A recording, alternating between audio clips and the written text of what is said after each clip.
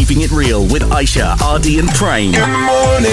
On the Mixed Breakfast. Mix FM. For all you Malaysians out there listening to us, do you know how to save a life? If you see someone choking, for example, do you know the proper procedures? Because we realized that all three of us actually don't. Yeah. Yep. So this week, our project, we decided to embark on a life-saving journey. This all started because we saw our colleague, our engineering team. They were going off for training, and they were like, "Where are you going?" Like, "Oh, we're going for AED training." We're like, First aid. First aid. Yes. So cool. And that prompted us to come up with this project. We should go and learn and then help you listening to us, to understand as well. So yesterday we spoke to a criminologist. He was a specialist and he helped us understand how to keep ourselves safe from crime.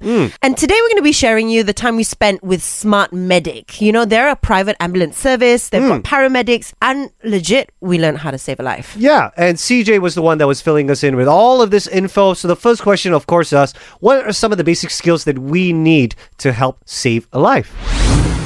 I see. Okay, so the basic skill that they should know, at least to save a life, is they can either to learn it from the YouTube, Facebook, and then they can also learn it from someone who are trained to teach people, like the ERT, Emergency Response Team. And then you can search their name at the Google there. Yes. And then you can get all the contact number. Okay, from so the this is something you learn. But what is basic? What is defined as basic? As the basic, you assess the patient, you basically just know it to see the patient is it still conscious or unconscious, are they breathing, especially in an accident, survey the situation. That's a good one. How yeah. about things like CPR or Heimlich maneuver? Are those basic skills that everybody should know? Yes, especially when they are living alone, they should know they should know how to at least do the CPR and the Heimlich maneuver. Now let's just say in your duty, and you said earlier that someone's living alone.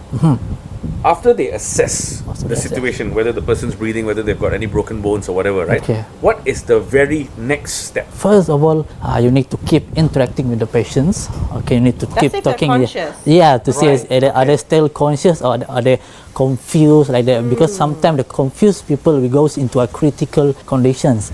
So after that, you see they can still talk to you. You can either start calling the ambulance, call the 999 number, and then call the ambulance.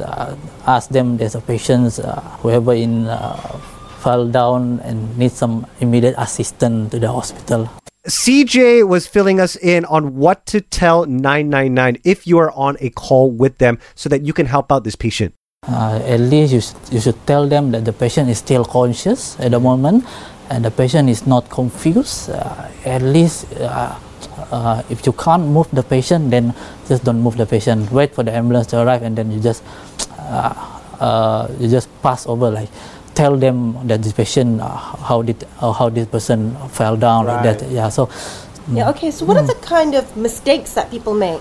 Common mistakes people make when they're first responders at the scene of an emergency or an accident. Okay.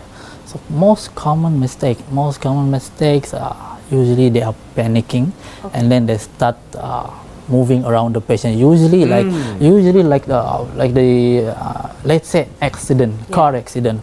You are not supposedly to move the patient whether the patient is still inside the car or outside the car. Even. So if they're not in immediate danger, do not move them. Do not move them. Wait for the ambulance or the bomba or that, and then extricate the patients out. Okay. Then only you can move the patient. Because as an ordinary person, a passerby, you can't really go inside there and then start assessing all the patients.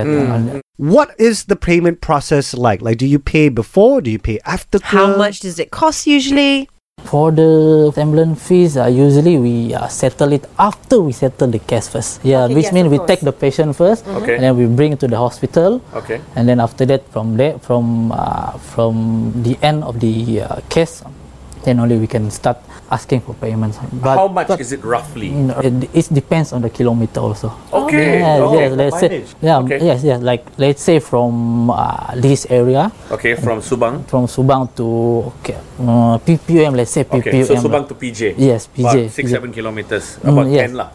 Yes. Round figure. Estimation only is around 300 something, all included lah. Okay, that's still a bit of a hefty sum. For those some who can't afford it. So this is why you don't get into accidents in the highways. Look how far it is for a hospital. Look, accidents happen. Yes, that's We can't help it.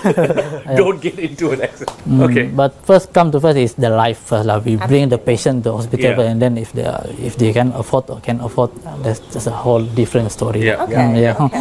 So when it comes to privately owned and run ambulances, how do you respond to cases? Do we need to call your number direct, or if we call 999 and there are no maybe KKM ambulances available, and then they dispatch you? I mean, how does that work? Okay, so there's two different agency. Basically, the 999 is a government agency. They will only dispatch a government ambulance, and then the government ambulance will take you only to government hospital. Except if you have like a private ambulance company, then you call them by the hotline, and then you can request them to send to the private hospital. Well, there we go. Now you know what to do when you need to call for an ambulance, and hopefully you have just taught yourself how to save a life. Aisha, Ardy and Prem on the Mixed Breakfast. Keep it right here with today's best music.